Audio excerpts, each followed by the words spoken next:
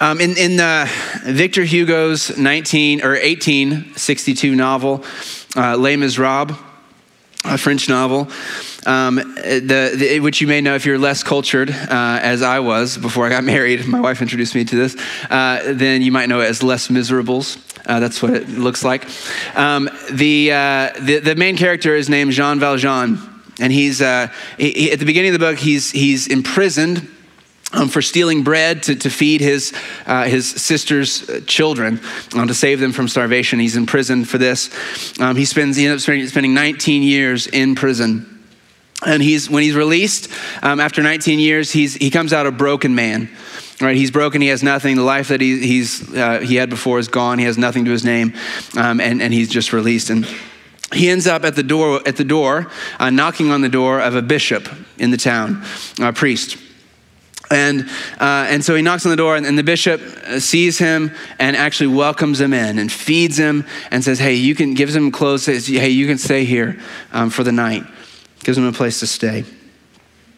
When they wake up in the morning, the bishop and his family realize that Valjean is gone, and he has taken with him all of their silverware, all of their silver, forks and spoons and knives that were valuable he could sell. This causes an uproar, obviously, in the household. And while they're talking about this, there's a knock at the door, and there's some policemen, and they have Valjean. They've apprehended him. They say, we caught this man. He looked like he was fleeing. He obviously was a poor, ex-convict. He was fleeing. We searched him. He had the silver on him. And the priest interrupted and said, "Oh, did he tell you that I gave it to him?" Because I did, and Valjean, it's good to see you. I gave you the silver, but you forgot to take the silver candlesticks. They're the most valuable thing. Here, these two silver candlesticks are also yours. You forgot them. Take them as well. And the police say, "Wait, so what he said was," and the bishop says, "Oh, did he tell you that a kind old priest who he spent the night with gave it to him?" And they said, "Yeah." "No, that's true. That's what happened. This is a misunderstanding. You guys can go." Valjean is awestruck. He's speechless. He's flabbergasted at this act of kindness and what's happening. And the bishop tells the policeman they can leave. And the end of that chapter says this: Jean Valjean was like a man on the point of fainting. The bishop drew near to him and said in a low voice, "Do not forget, never forget, that you have promised to use this money in becoming an honest man." Jean Valjean, who had no recollection of ever having promised anything, remained speechless. The bishop had emphasized the words when he uttered them. He resumed with solemnity, "Jean Valjean, my brother, you no longer belong to evil, but to good. It is your soul that I buy from you. I withdraw it from black thoughts and the spirit of perdition, and I give it to God." This moment changed Valjean. Right, this is the moment of grace that sets in motion the whole rest of the novel, right? And he becomes an honest man from this act of sheer grace. And I think the bishop in the story embodies much of what Jesus is describing in this passage. If you look at Luke 6, verse 37, "Do not judge, and you will not be judged. Do not condemn, you will not be condemned. Forgive, and you will be forgiven. Give, and it will be given to you. Good measure, pressed down, shaken together, running over, will be poured into your lap. For with the measure you use, it will be measured back to you." Let's pray, and then we'll dive in. Father, thank you for your word. Thank you for telling us always what we need to hear. Holy Spirit, we want to submit to you. We want to submit to whatever you would like to say to us. And so would you please speak? Would you challenge us where we need it? Would you encourage us where we need it? Would you lift us up where we need it? Would you knock us down where we need it? Whatever we need, Father, please do it in our hearts. We pray this in Jesus' powerful name. Amen. I was listening to a podcast a little while ago from a prominent marriage therapist, a marriage counselor, and just kind of in passing, she said this, but I just stopped and I had to write it down because it just seems so profound to me. She said, close interpersonal relationships, there's really only three moves. There's three relational movements. You can see them as like a punch, like a turning away, or a reaching out. So the first is like a punch, lashing out. It's the response of a hatred. This is when in a conversation you say something you meaning to hurt the other person, right? You bring up that thing that you know is going to get under their skin. You say that thing you know is going to really bother them. You want them to hurt for whatever the conflict is you're in. So that's the first relational move. The second relational move is to withdraw, to turn away, right? And it's to say, to go inward, right? Just to refuse to engage. I think this can be driven by hatred. I think it can also be driven by apathy, right? Which is, I think, worse than hatred. In hatred, at least you care about what happens to the other person. You want them to hurt. In apathy, you just say, I don't care what happens or doesn't happen to you, right? You just withdraw. You can turn away. The third relational move is to reach out, right? And to reach out with open hands. It's to reach out from your vulnerability, right? So you can, and I think this is the move of love, right? This is the move of love is that you reach out, you open your heart and you reach out from your vulnerability. So if my wife, and this can be in huge conflicts, or it can also be in little things, right? If my wife says, Lawson, will you take out the trash? I can say, why don't you ever take out the trash, right? That's the hit. I can just look at her and turn away and walk away, right? Not engage. It's the second remove. Or I can say, babe, I would love to. I actually just told our son I would go and help him with his schoolwork. Would you mind if I did that first and then come back and did the trash? And then she might say, oh, well, I'll help him with the schoolwork. You can do the trash. Or no, yeah, that's fine. You can do it later, right? But it's something, but we've connected in that moment, right? I've said that I have stressors on my time. I don't know what I should do. And I've reached out to her and we've connected. These are the three relational moves. And I think what Jesus is calling us to in this passage is the third move, right? The move of love. I think Jesus is calling us to be open-hearted people. I think he's calling us to be open-hearted people. What does he say? Do not judge. Don't be judgmental. Do not condemn. Don't write people off. Don't write people off. Forgive. Don't be quick to forgive. Don't withhold forgiveness from anyone. Give generously, right? Generously give of yourself, of your time, of your money, of your stuff, right? Give, be generous. Have an open heart toward those around you. And this comes from, it flows out of, all right, this is a whole sermon, right, that Luke is describing here. And last week, if you look up at verse 36, be merciful. It says, just as your Father also is merciful. So we're to do these things and be this way. These are ways that we are merciful to people, right? What does that mean? Well, it means don't judge them. It means don't condemn them. It means forgive them. It means give and be generous to them. If you notice the consequences of this, right? Do not judge and you will not be judged. Do not condemn and you will not be condemned, right? Forgive and you will be forgiven. Now, what's that saying? The kind of people who are not judgmental will not be judged. The kind of people who don't condemn will not be condemned. The kind of people who forgive will be forgiven. And I think this works out in life, doesn't it? Like, isn't this true that who are you most likely to be generous to? Well, those who you see as being generous to others, right? If you're a very forgiving person, man, you're likely to be forgiven in return. But I think there's more than that to it here, because even just right before this, back in 35, love your enemies, do what is good and lend, expecting nothing in return. So you're not going to get anything from your enemies. Then your reward will be great. And you will be children of the Most High. God will reward you.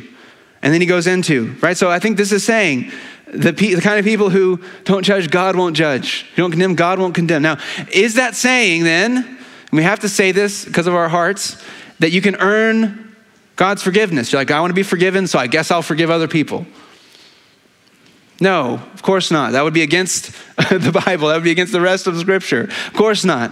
What is this saying though? I think this is saying those who have God as their Father, they're going to not be judgmental people. They're not going to condemn. They're going to forgive. They're going to be generous. This is who God's making them to be. And the same, opposite, those who refuse, right, to open their hearts, will not experience an open heart from the Lord at the end. I think Jesus was like this, wasn't he? We've already seen in the Gospel of Luke who was attracted to Jesus, who drew near to him. It was the morally reprehensible people. It was the tax collectors, the sinners, the prostitutes, right? They were the ones who were drawn to him. Isn't it interesting that the judge of the universe was not judgmental? Right? The one who will offer the judge, like the condemnation and the end. Right? Depart from me, I never knew you. He didn't condemn people. What did he do? He forgave. He was generous. It's hard to understand this, I think, until you see it worked out in person. And maybe you know someone like this that you can think of as a reference point. When I think of Maggie. Some of you know Maggie, who's a teacher at the high school. She's a member here at the church. I have seen her in action up at the high school because I've gone up and helped in the classroom before. And she loves her students. She loves them and they love her. And this may surprise you, but at the high school, there's some students there who do not know the Lord, right? Who are not living for him, who are not making good choices with their lives. But you know what? She loves these students and they love her. And it's such an amazing thing to see because they come to her, whether it's the LGBTQ students, whether it's the football players, whether it's the big burly mullet guys with the trucks, I've watched her in the hallway. They'll come up to her and they'll just tell her something. They'll tell her something about their lives. And she'll pray for them right there. They come into her classroom and they sit and they love, and she tells them, right? She's not soft pedaling anything. She tells them, this is not what Jesus has for you. You need the Lord. Let me pray for you. Like she is strong on truth, but she loves them so much. And they're drawn to her. Why is that? She's not judgmental. She doesn't condemn them. And so they're there and they hear. And this is how Jesus was. And I see Jesus in her. What do we need then? What do we need to be like this? Right? If this is what Jesus is calling us to be open-hearted people, what do we need then to do that? Look at verse 39. He also told them a parable. Can the blind guide the blind? Won't they both fall into a pit? Okay, this is a pretty simple analogy, right? Picture a blind person grabbing the hand of another blind person and saying, follow me, I know where to go, and walking straight into a sinkhole. You can laugh. I think it was funny. I mean, Jesus is like blind people, can we laugh about them falling into a hole? Yeah, it's hypothetical. That didn't really happen. But what's he saying? He's saying, who are you following? Who are you following? Are you following someone who's blind? Because if you are, you're both going to fall into a pit. I think the ethos of our world, right? Our culture, our world, often our churches are polar opposites of this ethic that Jesus is laying out. Right? And I wonder who you're listening to. Who are you following? Right? What talk radio station is on in your car on the way to work? What YouTube channel do you most often listen to? What podcast is your favorite? What teacher do you most respect, or ministry do you most respect and learn from? What cable news station is on in your living room? Like, who are you following? And are they leading you to be more judgmental or less judgmental? Are they leading you to judge and condemn Democrats? Are they leading you to judge and condemn Republicans?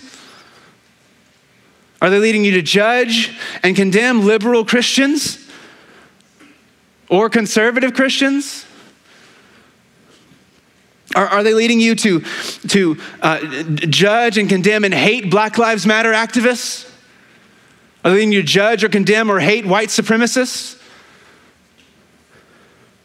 And you might say, man, I'm not really into the political stuff. My students, you might say, but do you know what a lot of TikTok is, a lot of humor is, a lot of YouTube is right now? Right? What is it? It's mocking people. It's making fun of people. And what is that? That's showing you who to judge and how. Saying they're ridiculous, they're a fool. Let's laugh at them and mock them and write them off.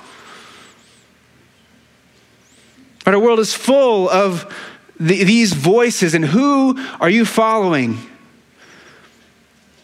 Who are you following? And it's important because of the next verse 40. A disciple is not above his teacher, but everyone who is fully trained will be like his teacher. Discipleship was very personal. It was very interactive, right? The disciples didn't sit in a class and get lectured to by Jesus. They followed him. They lived with him. They slept where he slept and went where he went and did ministry like he did it and ate where he ate, right? They put on his life. They modeled their lives after his. And what it says is everyone who is fully trained will be like his teacher.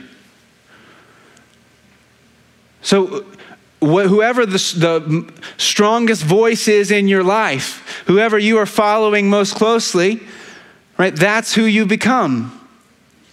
That's the question here. Who are you becoming? We would like to think that we're self-sufficient. Like, I don't follow anyone. I make my own way. I make my own path. No, you don't. Like, that's not how we're wired. We're wired to admire and imitate and see. And right, we're moving toward people and away from, we're constantly changing in one way or another. Who are you following? Who are you becoming? Are you becoming a more judgmental person towards certain groups of people or less? And I think what Jesus says is follow me, right? Jesus says you got to follow me. Jesus, his voice has to be the voice that we hear. He has to be the person we most respect and most care about. We have to know he's the smartest person in the universe. Do you know that? There's no one smarter than Jesus, right? He knows everything, right? He has to be the one that we follow. The words and the life that we model ourselves after has to be him, right? And if I looked at your screen time right now, I think I could say confidently the most formative thing in your life is your phone, right? Mine too. I'm not higher than you, right? How many hours a day do we spend on our phone? 6 hours a day, right? You can come show me your screen time after. That's the most formative thing in our lives. It's probably social media. And how is that forming us? Who are we following and who are we becoming? And we need to follow Jesus. We need to follow him. What would it mean for us to follow Jesus in these things? What would it look like if in your family or in your household, if you live with roommates or your family, what if you just said, I'm never going to judge my family again? If you said, I'm never going to be judgmental toward my spouse. I'm not going to condemn them. I'm going to forgive them. What if you said, I'm never going to judge my kids again? You're like, but you have to judge. Well, no, how can you discipline your kids with a non-judgmental, non-condemning spirit? Isn't that what we need to do? What if you said, I'm not going to judge my parents? I remember being a teenager. I remember thinking, man, my parents, they made wrong decisions. They're right there. Just call them out, right? They made wrong decisions, right? I think they're wrong. What, curfew?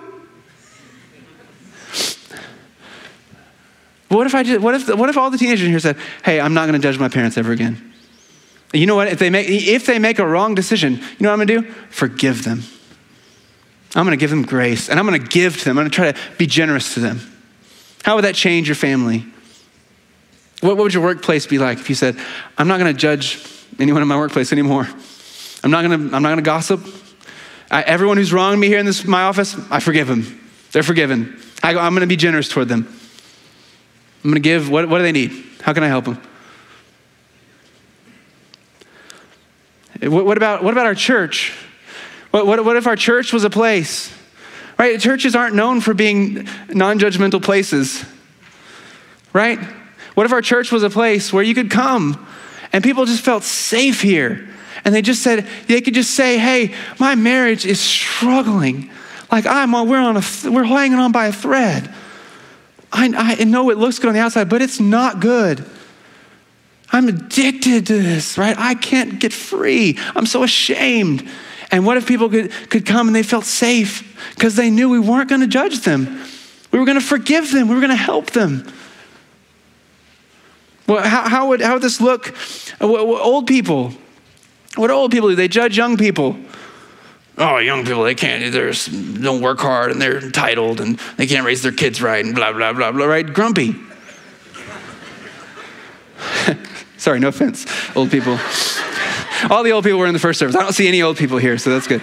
Right, old people, what if you said, hey, I'm going to follow Jesus. I'm not going to be judgmental. I'm never going to judge a young person again.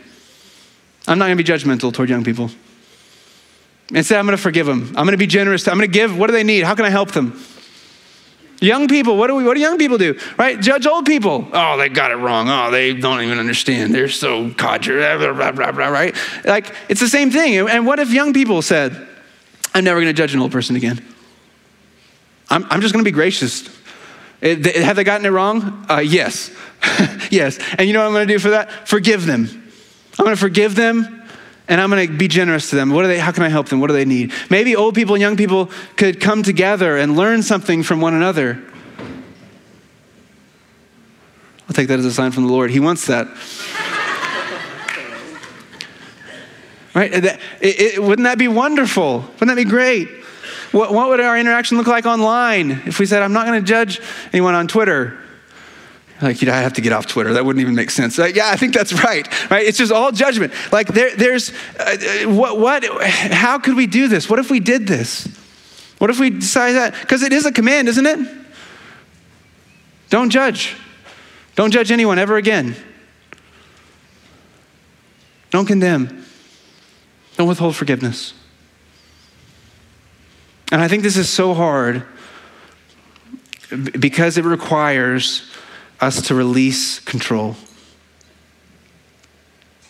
It requires us to open our hands. Because what are we trying to do so often with our judgment, with our condemnation, with our withholding forgiveness? We're trying to manipulate people. We're trying to say, hey, my son is not living up to his potential. He's not living up to what God has called him to. He's not living a life I approve of. And so by my judgment, by my condemnation, by my not forgiving him, by my not giving him the things he needs, he's gonna see. His eyes will be open. He'll see. He'll change. And how's that working for you? Does that help? Is that good? Your relationship's like, yeah, our relationship's great. He sees my judgment and he just responds with joy, right? No, it never works, first of all. But second, right, can you change a person? No. And so what if we said, I'm going to obey Jesus and I'm going to open my hands. And I'm gonna release trying to control this person, and I'm gonna put this person into a capable hands of the only one who can change them, who is the Lord. He said, I'm just not gonna be judgmental anymore. I'm just gonna forgive them for everything they've done. I'm just gonna love them. I'm just gonna be generous to them. And I'm gonna trust the Lord. And you might say at this point, Lawson, that's impossible. That's impossible. And you say, last week it was love your enemies. And this week it's like piling on, right? And don't judge and don't condemn and forgive and give, right? And I would say, first of all, it's not me piling on. This is Jesus' words. And so, if you have a problem, then you can go talk with him about that. But secondly, I would say, this is impossible. I agree with you. This is impossible on our own. This is humanly impossible to do. How can we have such an open heart? Won't we get hurt? What would happen? What if we release control? What chaos might ensue? Of course it's impossible, and that's why we need divine intervention. And we need the gospel of grace. Because the gospel of grace is up in verse 35, the end of 35. This hit me this week. For he, God, the Most High, is gracious to who? The ungrateful and the evil. He's kind to the ungrateful and the evil. And we read that and we go, yeah, that's great. He's unkind to all those ungrateful and evil people out there. That's wonderful. But that's not what the gospel says. Right? The gospel, the good news of Jesus, the core of our faith, right? This isn't like some peripheral thing that you haven't heard. This is like it. This is what makes Christianity, is that you are so bad, right? You are so ungrateful. You are so evil. I am so ungrateful. I am so evil that the only way for you or I to be saved was if the Son of God, the Holy One who made everything, the one who holds everything together by his word, the most beautiful one, the most worthy one, for him to come and become a man and to humble himself and be murdered on a cross. The depth of your evil is such that that was the only remedy. You know that about me. I'm that bad. I know that about you. You're that bad. And this gospel is what we need. Is what we need. Dietrich Bonhoeffer explains it this way in his book, Life Together. He says this: finally, one extreme statement must still be made without any platitudes and in all soberness. And when Bonhoeffer writes that, you better buckle up. Not considering oneself wise, but associating with the lowly means considering oneself the worst of sinners. You have to consider yourself the worst sinner. This arouses total opposition, not only from those who live at the level of nature, not only non-Christians, but also from Christians who are self-aware. And you may feel that. You're like, I'm not the worst Christian. Like I'm not the worst sinner. There's definitely worse sinners than me. It sounds like an exaggeration and untruth. Yet even Paul said of himself that he was the foremost, i.e. the worst of sinners, 1 Timothy 1:15. He said this at the very place in Scripture where he was speaking of his ministry as an apostle. Paul didn't say that about his past, right? He said, I am the chief of sinners, now, currently. There can be no genuine knowledge of sin that does not lead me down to this depth. If my sin appears to me to be in any way smaller or less reprehensible in comparison with the sins of others, then I am not yet recognizing my sin at all. My sin is of necessity the worst, the most serious, the most objectionable. Here's why. Christian love will find any number of excuses for the sins of others. Only for my sin, there's no excuse whatsoever. That's why, right? I can see how you would do that. I see how that, man, your life is hard and you can make all kinds of excuses for others. You don't know everyone's situation, but you know your situation and you know what is inexcusable in you. Those who would serve others in the community must descend all the way down to this depth of humility. How could I possibly serve other persons in unfeigned humility if their sins appear to me to be seriously worse than my own? If I'm to have any hope for them, then I must not raise myself above them. Such service would be a sham. The gospel is the death knell, right? It's the nail in the coffin on all of our pride, on any self-righteousness that we have. Right? This gospel of grace that says, you are ungrateful. You are evil. And you know what you deserved? You deserved to be judged. But Christ was judged for you on the cross. You know what you deserved? To be condemned. But Christ was condemned for you on the cross. And now Romans 8:1 is gloriously true. There's no condemnation for those who are in Christ Jesus. You know what you didn't deserve? Forgiveness. And Christ took your punishment so you could be forgiven and free. You know what you deserved? To have everything ripped away from you forever. And Christ came and he lost it all so he could give us everything in him.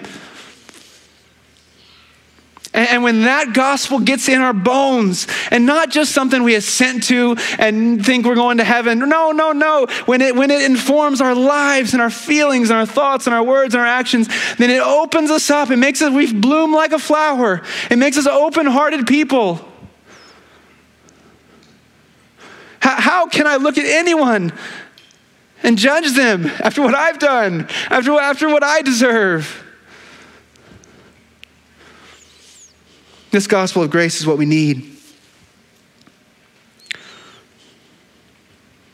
And it changes us. It's the only thing that can. And it can make us helpful. It can make us helpful.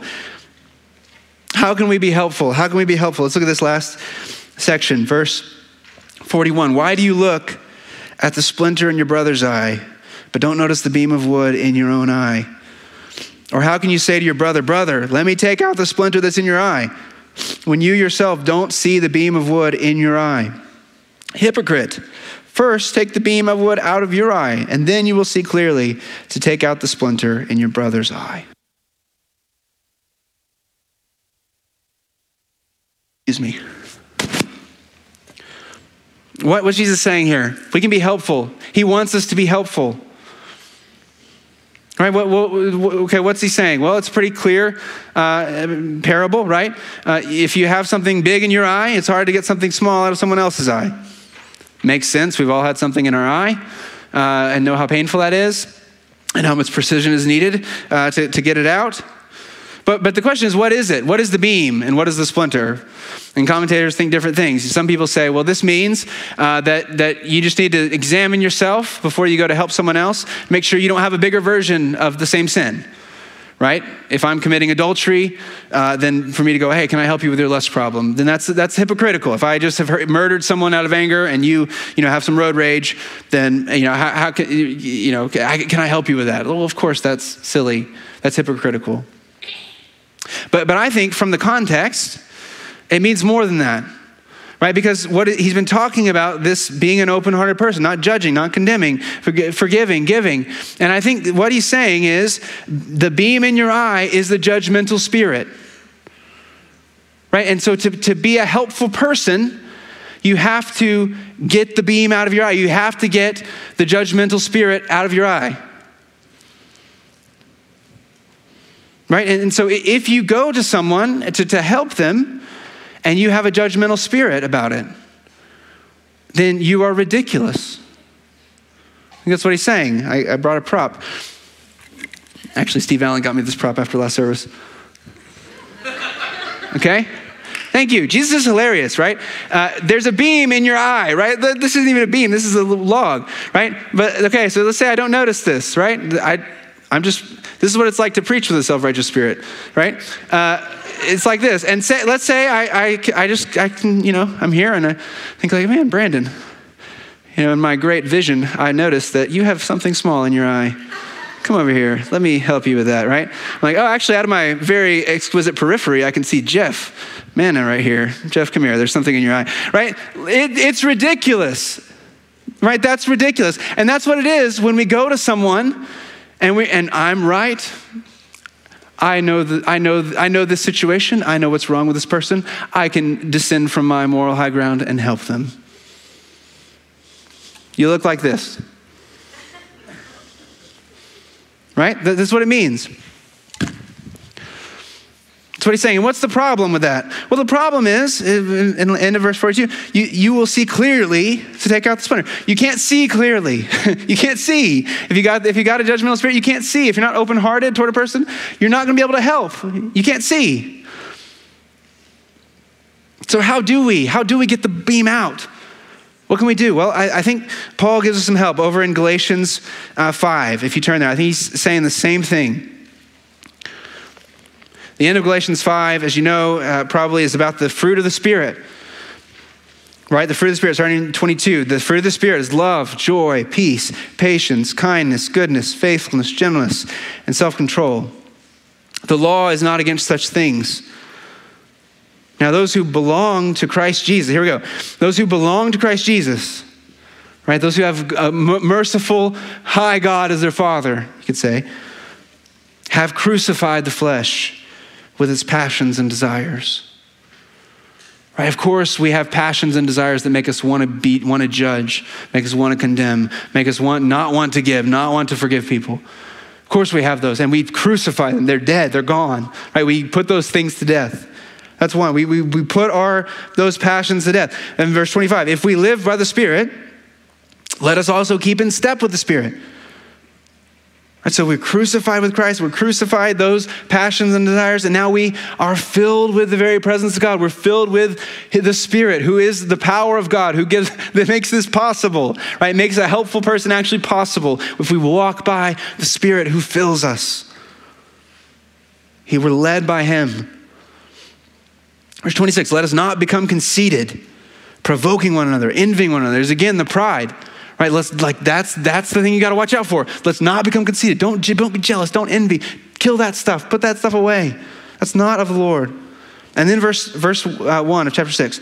Brothers and sisters, if someone is overtaken in any wrongdoing, you who are spiritual, restore such a person with a gentle spirit. Okay, what's that? Who is that spiritual person? Because it's saying there are people who are qualified to help others, and there are people who are not, right? The spiritual person is the one qualified to help someone caught in a wrongdoing. The unspiritual person is not. What is a spiritual person? Well, from what we just read, right, the fruit of the Spirit, just talked about the fruit of the Spirit, those who have crucified the flesh with its passions and desires, those who have walking in step with the Spirit, those who are not envying or being jealousy or being conceited, right? It's those who've taken the beam out of their eye. It's the open-hearted people. And those are the people who can restore such a person with a gentle spirit, watching out for yourselves so that you won't be tempted. You see the humility needed. Right? Pharisees can't do that. If you think you're better than someone, you can't do that.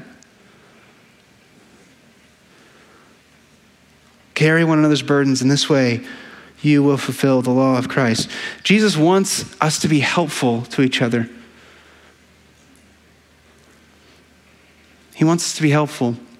In the novel, in Les Mis, the priest, the bishop, he's amazingly free if you read it. Or even when it's found out, before Valjean comes back, when it's found out that the silver is discovered, everyone in his household kind of responds normally. They're like, I can't believe it, that scoundrel, and they're like, all mad about it. And he took our silver, and the bishop's kind of like, whose silver was it? He's just sort of happy and free. Then when he comes back, he's able to be generous, and he's able to give, and he's really able to change this man's life with his generosity, with his grace.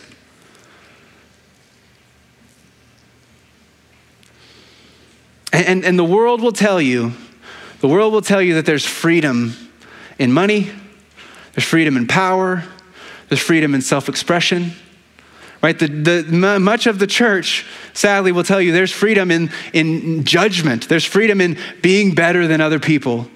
But it's all a slavery. It's all a lie.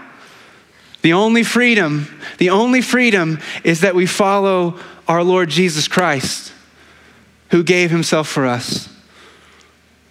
And we become like him. That we're able to walk without judgment. What freedom is that? That you never have to judge another person. You never have to have a judgmental spirit ever again. You never have to withhold forgiveness. You never have to wonder, should I give or should I not? No, just give generously. What does it say? Look at the end of that verse. Right, what does it say? Give and it will be given to you. A good measure. And then he just emphasizes this. Pressed down, shaken together, running over will be poured in your lap. For with the measure you use, it will be measured back to you. Jesus is like, this is the way to live, man. Like, live this way. and you'll experience the bounty of God. May God make us these kind of people. Oh, we need help. Let's pray.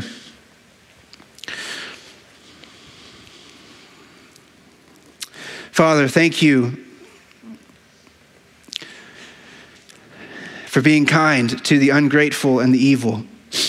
All of us sitting in this room. How could you love us when we did nothing to deserve it?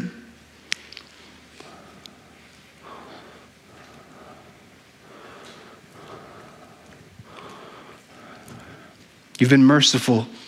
You've been kind. Would you make us the same? We surrender to you. We want to walk in step with the Spirit. We want to obey these things. We want to be really helpful. We want to let go of control and trust you. We don't know how, though. So often, in so many situations, we need wisdom. We need help. So please help us. Give us power.